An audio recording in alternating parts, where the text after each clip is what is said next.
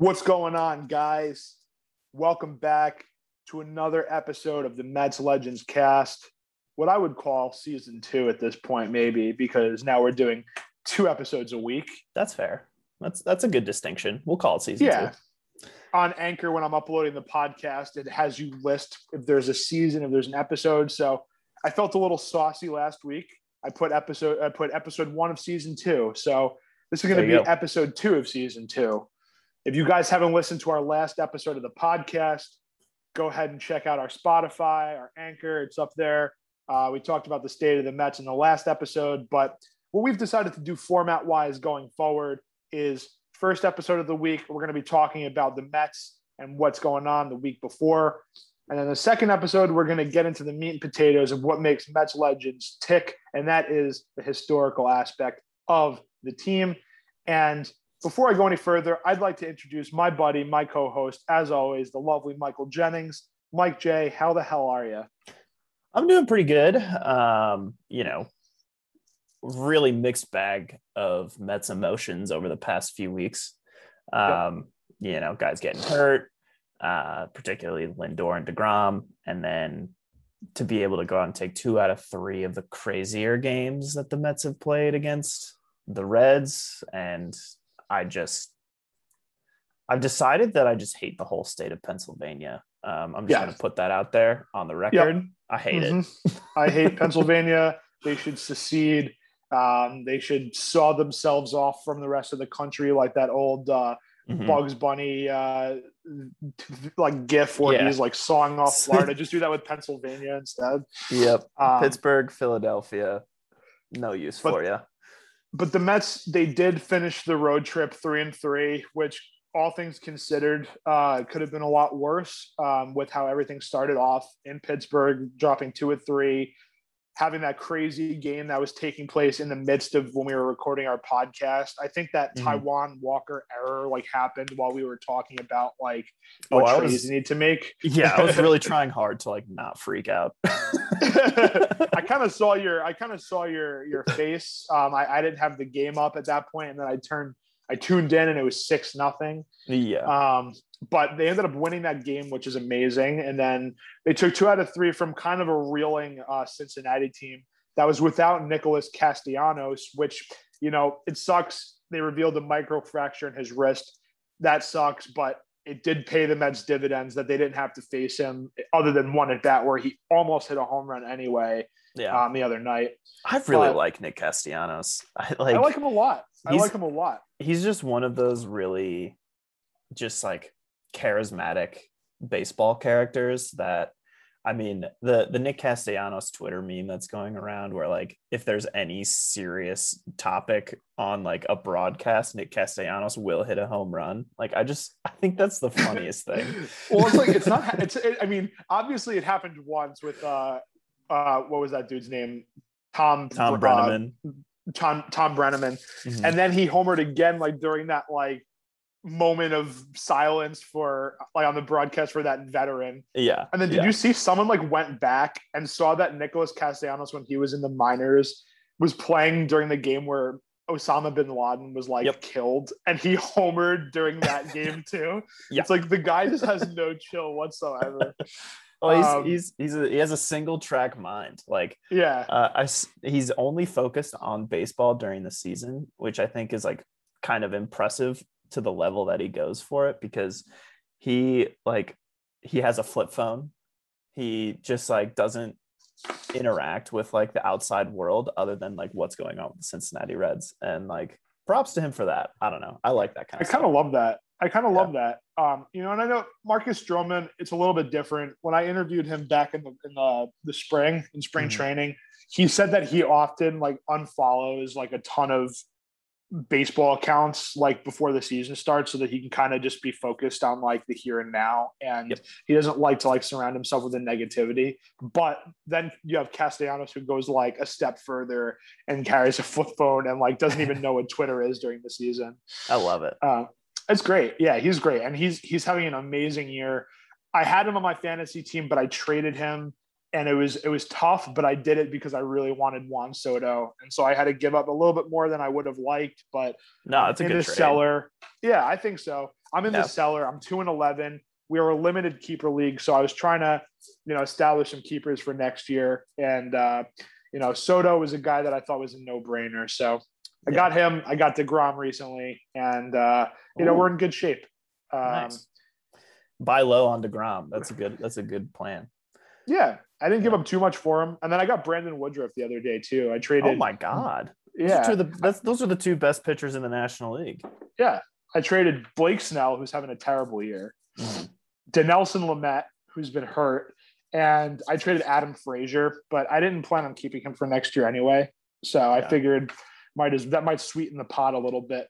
Yeah, I mean, it sounds like you're in sell mode for your keeper league.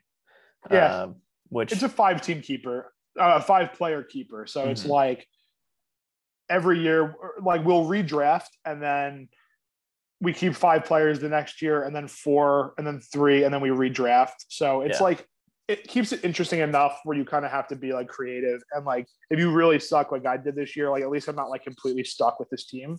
Yeah. So yeah, I have Soto, I have Brandon Woodruff, I have Walker Buehler, Soto, and then my 5th keeper I'm not really sure of. I could opt to just choose 4, and then I could redraft. Like I could draft like a player instead of having like a 5th keeper, but we'll see. I might keep Zach Gallen. I know he's having a bad year, but he's a really good player. No, he's a good player. Yeah, for sure. Speaking of good players, Billy McKinney, moment of silence. Just not picked up off waivers. The Mets traded him to the Los Angeles Dodgers yesterday for a minor league outfielder who I believe is named Carlos Rincon. Yep. And Carlos Rincon is a guy who was not in the 30 top prospects for the Dodgers, but is a guy that's been having a pretty good season in the minors. I think in Double-A for the Dodgers, and he's a guy that might not be with the Mets for that long. He might be, part of a package if they do decide to make some more moves. I mean, they will decide to make more moves in the next week or so. But he might be a guy that you might throw in there to kind of sweeten the pot in another bigger deal, which would be fine. Or, if anything else, you have a guy who is 23, 24 and could come up this year maybe. With all the injuries, you never know. Yeah, you never know. And I feel like, someone like Rincon seems to have a lot of untapped upside to his game. Like I was checking out his stats, yesterday, and it looks like he's got some pop, and, can play anywhere in the outfield, it seems like. So, I mean, we'll see what he can bring. I think ultimately it's a really sad move to DFA someone like Billy McKinney, who's just done nothing but his job for the Mets. And I think that's something that we as fans have come to really appreciate about him. He's just kind of he's just one of those guys who just goes about his business and did get the job done mostly during his time for the Mets. I mean, he had that, what was it, when he came up in June? He had a really good month. He started to struggle at the plate. He didn't really do much other than hitting doubles and home runs, but I think the Mets, the Mets really needed that at that point. Still has a positive OPS plus at 113 during his time with the Mets. So that pretty much tells the story for me, at least offensively, what he was able to bring to the table. Yeah, I mean, the Mets, when they acquired McKinney, were really handcuffed. They were really had to make a move. And McKinney was a guy who was appealing because he does have some good qualities in his game. Mm-hmm. He made that awesome catch with the Brewers earlier this year. He has some pop in his bat. And he was relatively young too. And so they traded a minor leaguer named Pedro Quintana for him, who 17 years old, hadn't embarked on their professional career yet. I don't think had played in a professional game. So, I mean, the jury's still out on that, but even still, I mean, they got a serviceable guy in McKinney, and then, it sucks that McKinney's gone, but they did flip him for a guy who could provide value for them later on. But, yeah, McKinney towards the end of his Mets tenure had started to struggle a little bit more at the plate. And, those home runs weren't coming as much as they were early on, but he really gave the Mets a bat in their lineup when they needed a bat in their lineup. You know, when they had Nimmo, Conforto, JD Davis, Jeff McNeil, Pilar, all these guys were hurt. The Mets had, I mean, out of their starting regulars, they pretty much just had Dom Smith, they had Lindor, and they had McCann still in the lineup.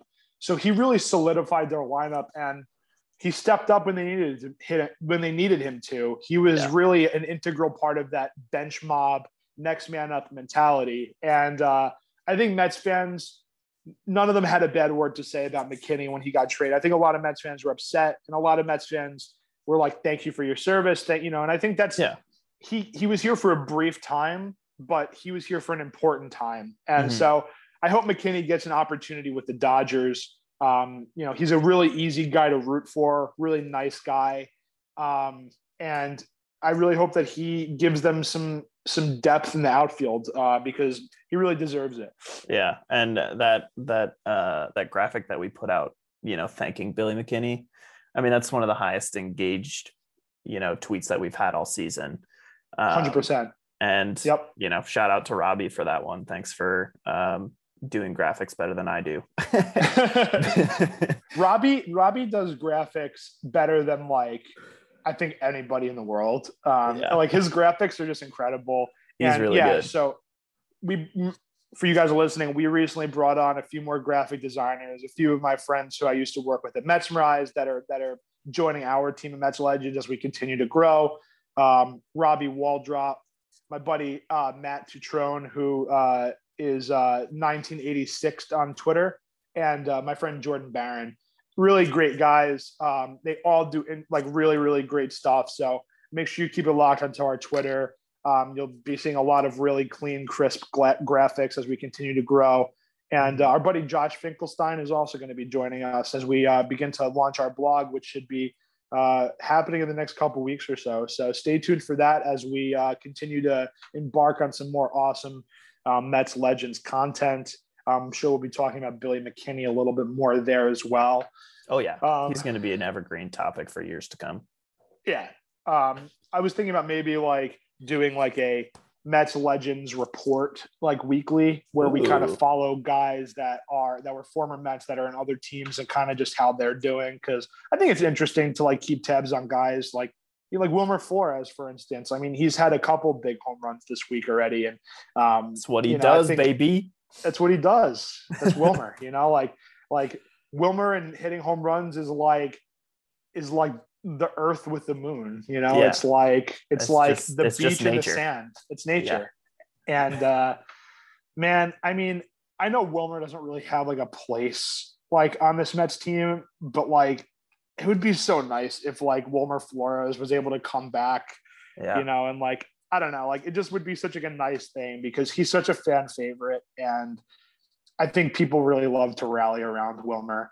And pretty much any like out of the park baseball like playthrough that I do, that's anytime after Wilmer Flores' time with the Mets, I usually trade for him at the deadline. Oh yeah. He's a guy that like, I mean, he's still really young. He's only like, I think he's 30 or maybe 29. Like he came up young. He came up when he was like 20.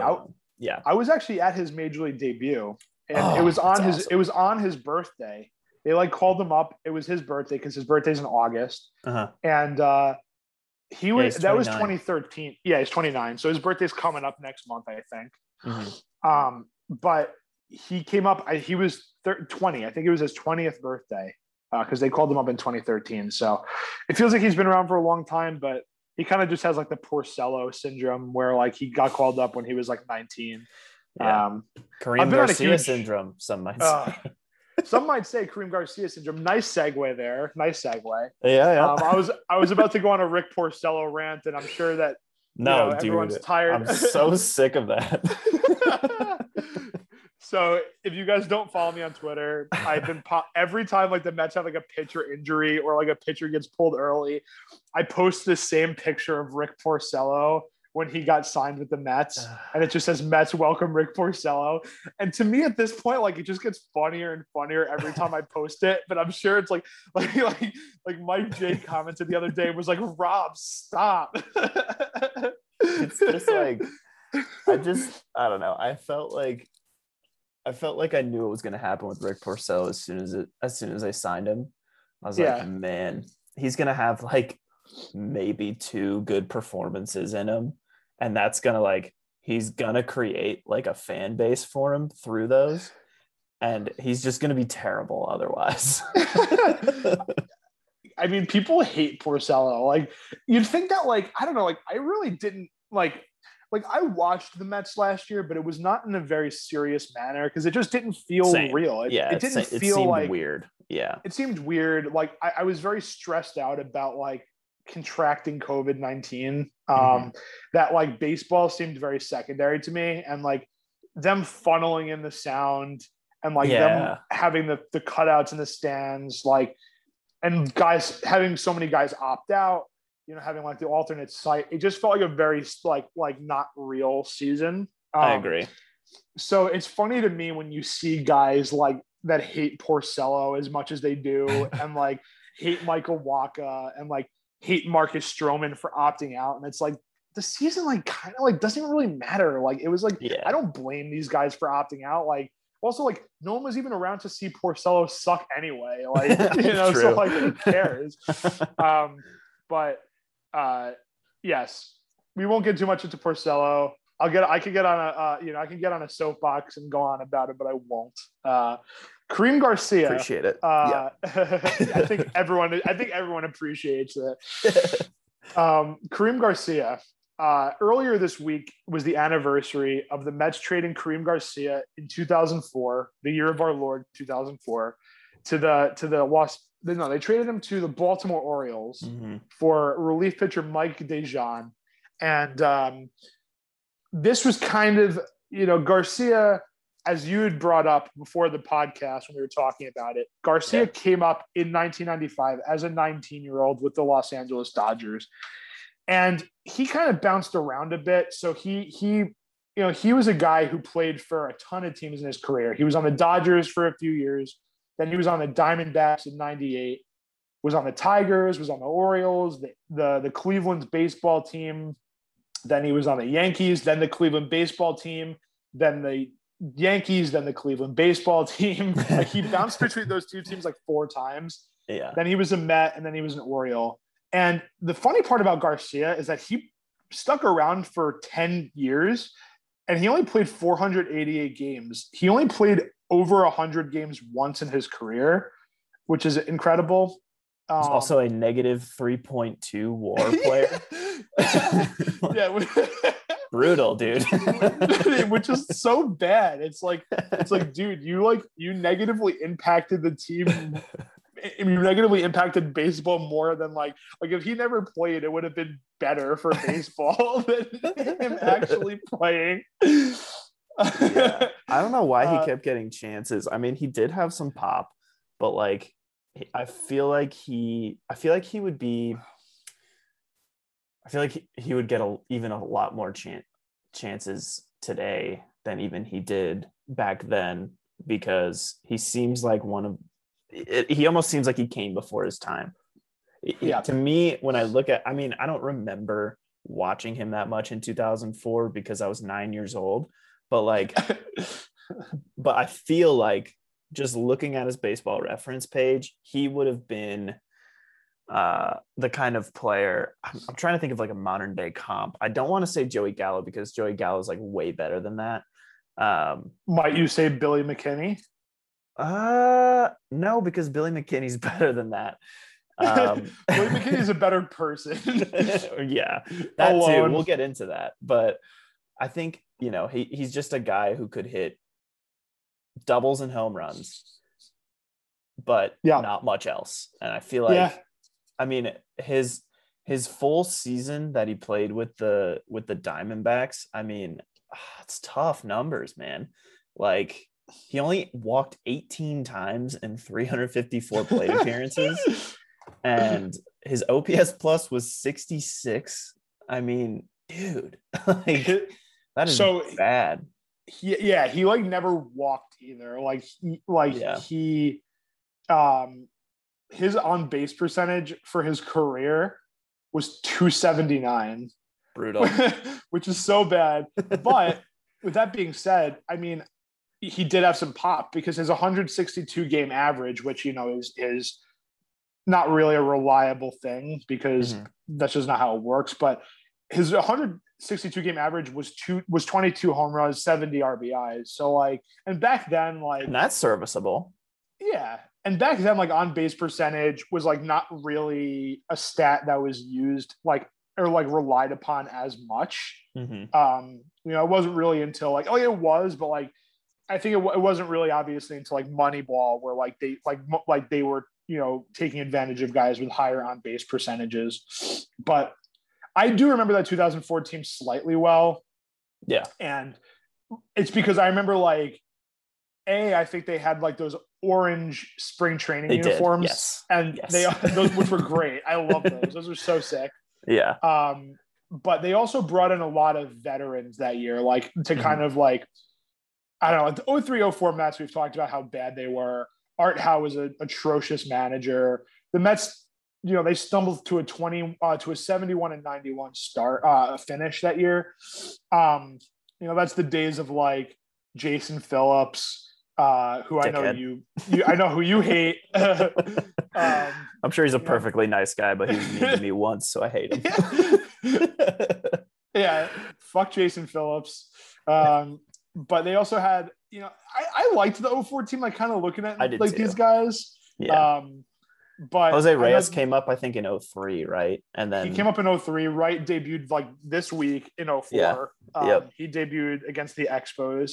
So it was like kind of an exciting time as a Mets fan. I remember that specifically being like, oh, David Wright and Jose Reyes are going to be around for a long time. And like, that's when I feel like I started to emulate my game after Jose Reyes too. It was like 2004.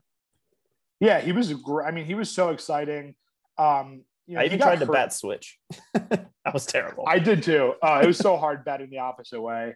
Yeah. Reyes got hurt that year because they were playing him at second base instead of short because they had Kaz Matsui. Yeah. And then I think they realized like that was stupid and that Kaz Matsui sucked. So they were like, we're going to just play Reyes, who's 22, at short where he belongs, and we're going to blast Kaz Matsui to Saturn. But it's so weird because like the 04 team, looking at it now, I'm like, there was a lot of likable guys on that team. Like, you know, Joe McEwing was still on the team. Mets legend Jeff Keppinger. You had Manny Manny, Victor Diaz. I loved Richard Hidalgo when we traded for him. Yeah. Mike Cameron was one of my favorites. Cliff Floyd, David Wright. But for some reason, when I think of 04, I think of Karim Garcia. I think of Shane Spencer. I think of Ricky Batalico. And Ty Wigginton, and James Baldwin. These are like the guys, for whatever reason. I think when I was a kid, maybe I had like a ton of those cards, but it's all I think of. Those orange uniforms. So speaking of 2004 cards, my aunt would always get me all kinds of baseball, like Mets baseball stuff. And there was this cutout of like uncut cards that were like Mets specific Fleer cards.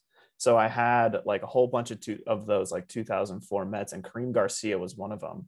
But it was like Jose Reyes, Kaz Matsui, Mike Cameron, Cliff Floyd, Jason Phillips, and I think it was like a 12 card like page, and she used her like paper cutter. She's a teacher, like used her paper cutter to like cut them out for me. I just have like a very specific memory of that.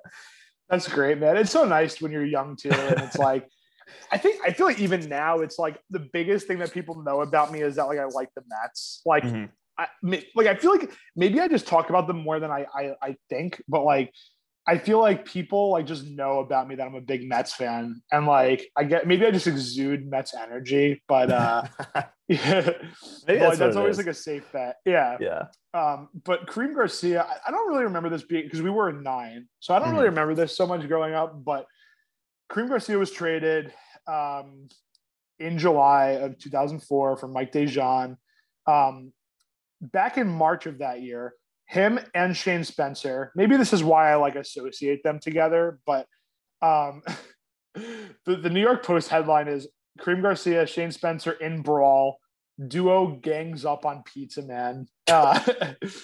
So, good Lord.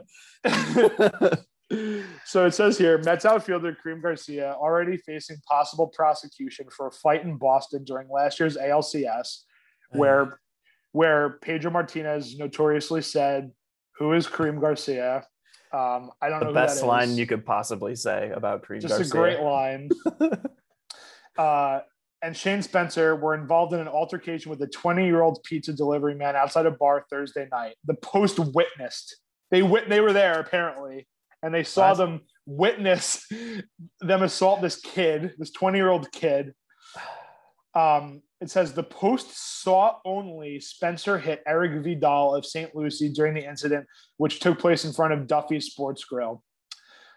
3 employees of Big Apple Pizza next door to Duffy's, and where Vidal had been working for only 2 days, said the incident was ignited when Garcia urinated in front of their store. So that's the thing that we were thinking of. So when we posted this on Mets Legends, someone responded and was like, yeah, Karim Garcia and Shane Spencer pissed on that dude. And we like couldn't find enough to like corroborate that evidence. But apparently that's what it was. So that him pissing in front of the store led to the exchange of taunts and curses, apparently. Garcia, Spencer, and their wives departed in a white Hummer almost immediately after the clash. Of course they drove Hummers. God. Yeah, of course they did. Like that was like the douchiest car to drive back then. Like of course they drove it. Yeah. So that happened. And then he gets traded. And then Shane Spencer later on that year, because he lasted a little bit longer, like a week longer than Karim did, gets arrested in St. Lucie when he's rehabbing, driving 97 miles per hour drunk. And so the Mets suspend him, without pay, and then they release him. And he catches on with the Yankees, doesn't play again for the Yankees. He played for them earlier. He's a 3-time World Series champion with the Yankees, actually. 98 through 2000, he was on all those teams. And then he played for the Hanshin Tigers, and then that was kind of it. So both of them out of baseball, kind of following this incident, which to me seemed, well, I guess not out of baseball because, like you said, Karim Garcia and Shane Spencer both played overseas. But I mean, what a weird thing in Mets history that I feel like, kind of probably is mostly forgotten, but hey, that's what we're here for. And could you imagine if that happened today? Just the social media shitstorm that would follow. Oh yeah. I mean, that would be a big, insane. I mean, much less things have happened that people remember that were like kind of less bad, like the dildo in TJ Rivera's locker, Earl Plowecki's locker, or whatever it was. Like that's like a harmless, I mean, it's like, maybe a little bit vulgar, but like it's funny, at the very least. Like, or like the shower picture where there's like clearly a naked man in the shower over the shoulder of, I don't remember who it was even. I think it was Ike Davis. Yeah. I think it was Ike Davis. Just very clearly a penis on TV. I mean, the public urination alone, like I feel like would be like a big thing. And then like, out of them assaulting like a 20-year-old would be like, that would be a huge thing, like those guys probably wouldn't play for the Mets again. Like if that happened. Well, they kind of didn't. I mean, actually, surprisingly, honestly, like the Mets took the proper action and ultimately they flipped Karim Garcia for Mike DeJean, like you said, who was down like for the rest of the way for the Mets. He was like really solid. He was good. I remember him being good that year. Yeah, I mean he was bad the next year, but like I think relievers are volatile though, Yeah, and the weird thing is like he was a good reliever for Colorado in late 90s, early 2000s into 2000. And then after he like kind of blew up for the Mets in 2005 and they flipped him to Colorado, he became like good again. Like I don't get it. That doesn't mathematically that shouldn't work out pitching in Colorado is supposed to be hard, and pitching in New York is supposed to be quote unquote easier. Because I mean, Shea was a pitcher's park, City's a pitcher's park. Yeah. It just kind of defies logic in that way. Mm-hmm. I love stuff like that though. Yeah, same.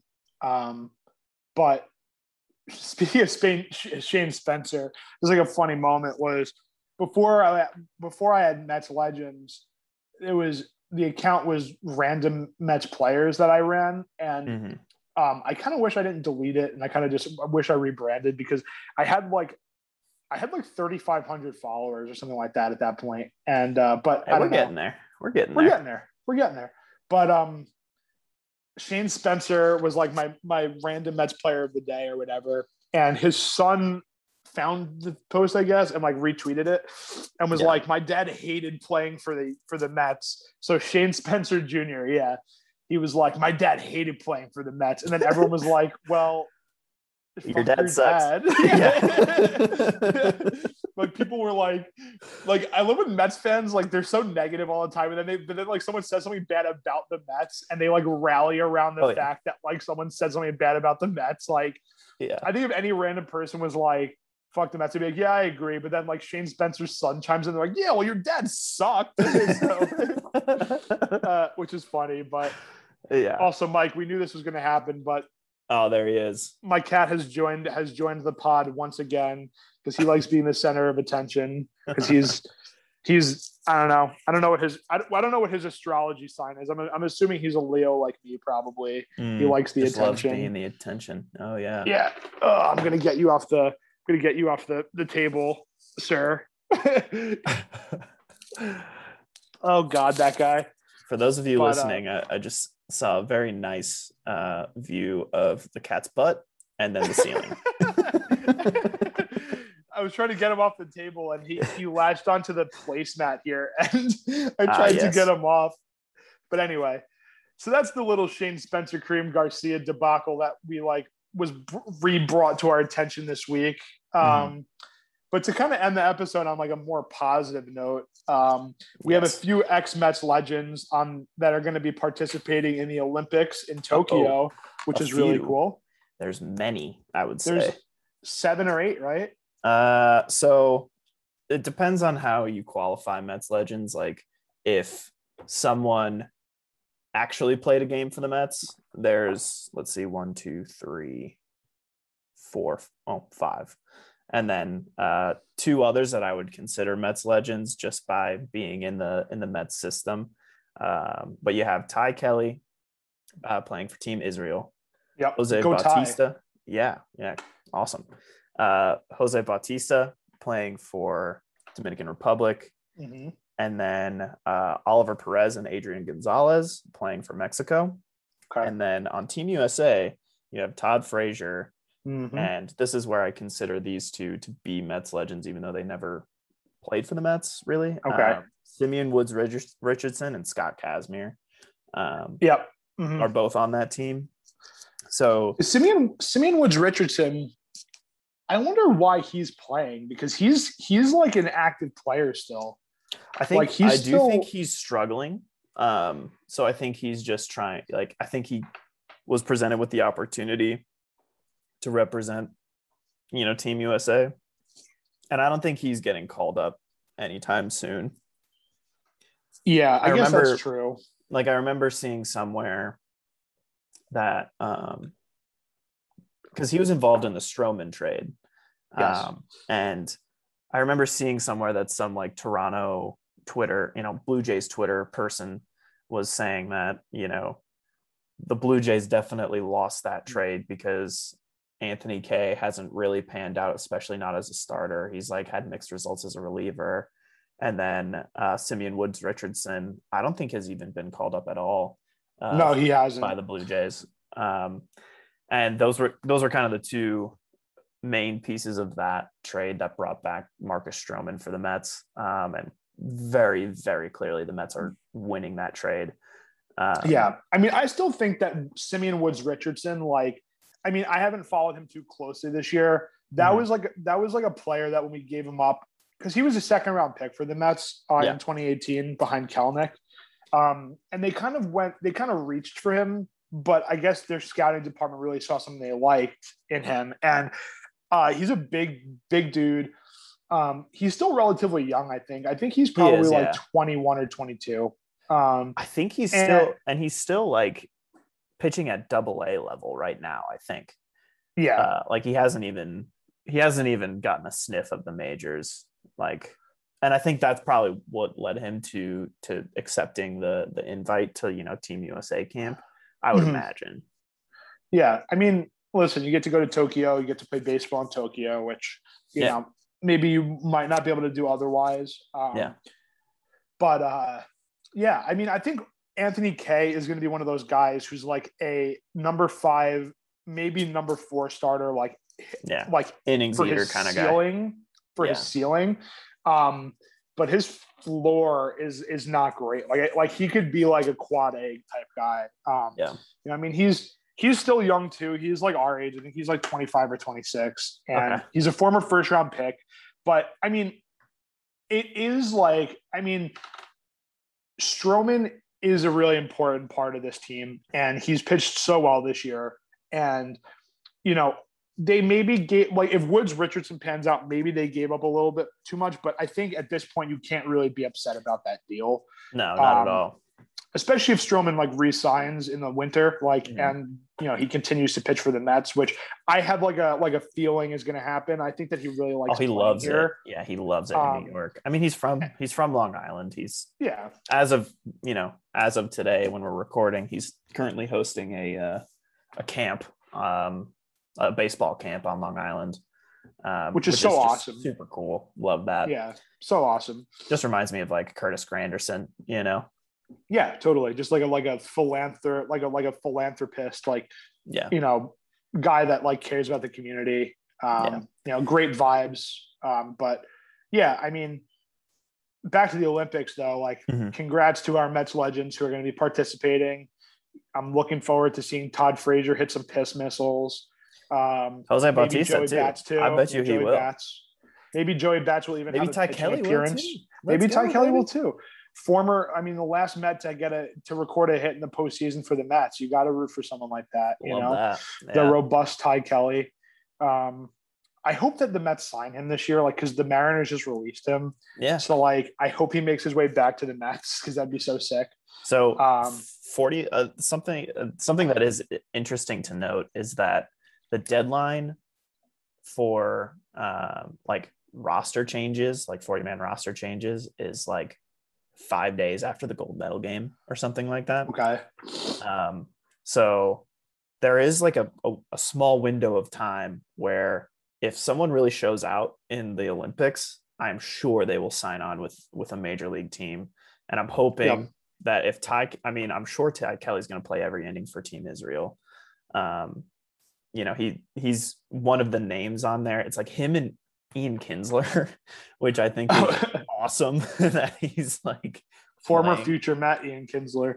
Former future Met, yeah, exactly. So I think if Israel puts in a good showing, it's going to be behind Kinsler and Kelly, probably. Yeah. Ike Davis isn't playing for Team Israel this year? I don't think so. Let me check I have all of the rosters pulled up.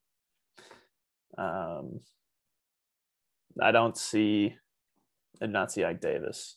Damn. Danny Valencia though too. Danny Valencia is playing for Team Israel. Is he? I didn't even realize that he was Jewish. His last name sounds like not. It sounds like maybe he's mixed. Yeah, man. Any excuse to see Ike Davis would be great. But we'll be. I'm interested to see though, like how that infield is going to look, because you have basically to multiple second basemen, and like Ty Kelly can play pretty much anywhere on the infield. I guess he might even play shortstop or first. He played first base a little bit for the Mets, I believe. He could play first base, but I have to imagine that Ian Kinsler is going to play second base. Kind of has to, right? And then Danny Valencia, third base, first base, could do either. Ty Kelly. I think he plays outfield a little bit too, Danny Valencia. Did he? I think maybe. I could be confusing him, but I think he was like a versatile like fielder. Yeah, I'll pull up his Baseball Reference page. But that's cool. It's cool that we got some Mets legends representing. And just some legends of other teams too. Like I feel like Danny Valencia is very much a legend status kind of guy for multiple organizations. I would think like Red Sox fans probably think of him fondly. Orioles fans probably think of him fondly.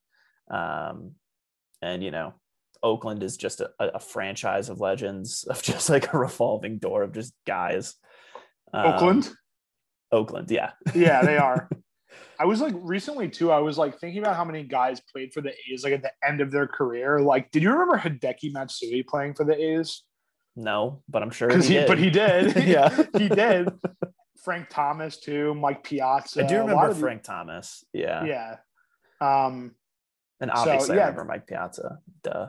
Yeah. But, I don't know who that is, but I've heard about him. And okay. I've heard that he was good, but I can't really confirm that. I do wonder though, like Oliver Perez pitched in the major leagues as recently as this season for the Cleveland baseball team. If he has a good tournament too, like that would be a really interesting reunion. I'm all for the Ollie reunion tour. Like playoff Oliver Perez, dude. Oh my God. I think that we should do a graphic for Mets legends and just have it be like, and like start this like fake, maybe not fake, but like this like tongue-in-cheek campaign, like Ollie reunion tour or something like that. Oh, dude, I'm down. And make like a graphic, like have one of the guys make like a graphic, like, and then we start like a hashtag, like hashtag Ollie reunion tour or something like that. Yeah. Because wasn't it Oliver Perez? It was Oliver Perez in Game 7 of the NLCS who. Yep. Who, I mean, he pitched great. He did. But he was pitching for the Endy Chavez catch too, wasn't he?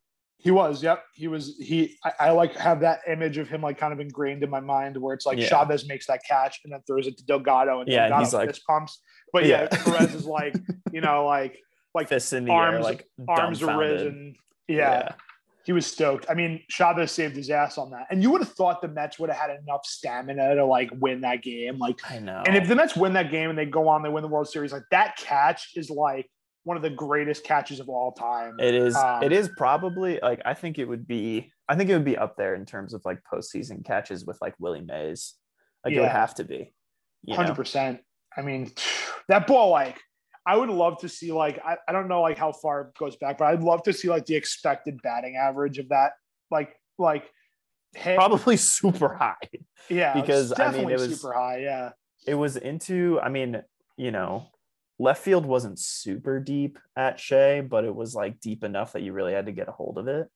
And he just snow coned that, too, obviously. Like, he just, like, and, like, even, like, him hitting the wall, you'd think maybe that would have, like, jarred the ball loose. Yeah. But like, I mean, he held on, man. I mean, that was an amazing catch. Like some guys, I think just really rise to the occasion when like these big moments like happen. Like they just, I don't know, they get like tunnel vision and they're able to just like really like expend that extra energy. Because I don't remember Chavez that's a trait. Like, that's a trait of like really good outfilders, Totally. Is that like you just get a tunnel vision on the ball and it's almost like your body goes into autopilot, I would imagine, where just like singular focus. I'm getting to this spot and I'm going to catch this ball. And like Chavez was like a good outfielder. Like, I don't like, was he elite? Probably not, but he was good. Yeah. I don't remember him being like an incredible like Juan Lagares type outfielder. He did come in for defense quite often for like Cliff Floyd though. Yeah, well, Cliff Floyd was kind of like a bigger dude who probably wasn't as mobile, and Endy Chavez was like had like long legs and was like kind of lanky and he was like speedy. Yeah, he was a speedy dude. I mean, he had that like bunt, walk off, which was sick. Yeah. Yeah, I liked Chavez, man. He was like the quintessential like fourth outfielder. Like he's like you couldn't ask for a better fourth outfielder. Yeah, he was awesome. Yeah. That was the cool thing about that 06 Mets team where it was just like they had every role like really filled. Like every like every aspect of that team, except for when towards the end of the year where, you lost Duaner Sanchez, you lost Pedro, you lost El Duque to the injuries. But before that, they were really firing on all cylinders. That was the most complete Mets team in our lifetimes, I'd imagine. Probably ever, I would think. Because, you have 86, but I don't know if they were as, they didn't have, a Billy Wagner in the bullpen. You know what I mean? They didn't have, and I don't know. Maybe I just don't know because I wasn't alive for it. But I guess they had a really strong bench, though. Guys you had guys Tim Ray Tuffle. Knight and Tim Tuffle, and Lenny Dykstra was kind of a starter, kind of a bench guy. Danny Heap, I think, was on those teams. Yeah. I don't know. The thing is, I guess 86, but also even Rafael Santana wasn't an amazing shortstop. He's a True. guy that you never even hear about. From the 86 team. And I think he was the starting shortstop for the most part for that team. Mm-hmm. I think Jesse Orozco, was a pretty solid closer. He's good. He was. And then they good. also had, I guess, Roger McDowell, right? And didn't Sid Fernandez do a little bit of both? Wouldn't he start and come out of the pen sometimes? Yep. So. Yeah. And Bob Ojeda, I think, maybe did the same. Yeah. But yeah, you're right. That 06 team for me was those guys were really just they were real legends. They were real Mets legends. Yeah. All of them. They were just so likable too. I was so bummed when they traded Xavier Nady. I loved him. I thought he was such a good fit for that team. Yeah. And then just all the other guys, Beltran, Floyd, Delgado, Reyes, Wright, just even Jose Valentin. I love Jose Valentin. Valentin. Jose Valentin was awesome. Kind of his swan song as a major league player. Yeah. They picked him up because I think Anderson Hernandez got hurt. And so they picked up Jose Valentin and he just had a monster year. And then I think in 07, I think he played okay. I don't think he was as good, but I think he was still okay in 07 for until they got Luis Castillo. So I guess maybe he wasn't that good. I can't really remember how he was in 07. I don't know. But that 06 was great. Isn't it weird that Mike Pelfrey was on that 06 team? It's weird that because I don't think of him as a member of that 06 team. Probably because he didn't make the playoffs, but yeah. Well, yeah, he wasn't on the playoff roster at all, was he? I feel like I feel like he would have been a perfect how David Price came up and they put him in the bullpen for the playoffs, or I don't know. They do that with young pitchers all the time. Pelfrey was young too, I think, when he came up in 06. He probably was 20. Yeah. Maybe 21. Did he not pitch well? Maybe was that he was 22. I know he had command issues basically his whole career. So I'm sure when he came up, they were even worse. Yeah. 5.48 ERA in 4 starts. And then in 2007, he had a 5.57 ERA in 15 games. It wasn't until 2008 where he started to pitch okay. But we kind of went off on an 06 tangent from the from the Olympics, but I think we should definitely keep track of all these guys: Ty Kelly, Jose Bautista, Todd Frazier, Simeon definitely down, Oliver Perez, Adrian Gonzalez, Scott Kazmir. Good luck. We could definitely do Olympics legend update, and just keep tabs on what these guys are doing. Yeah. I think that more or less wraps up our show. We got a little bit over the time limit, but I think anybody would be happy to reminisce about the 06 team. So totally. But we'll catch you guys next week. Look out for our next episode after this one, where we'll be doing our State of the Mets podcast. And we'll see you guys soon. Stay legendary. See you next time.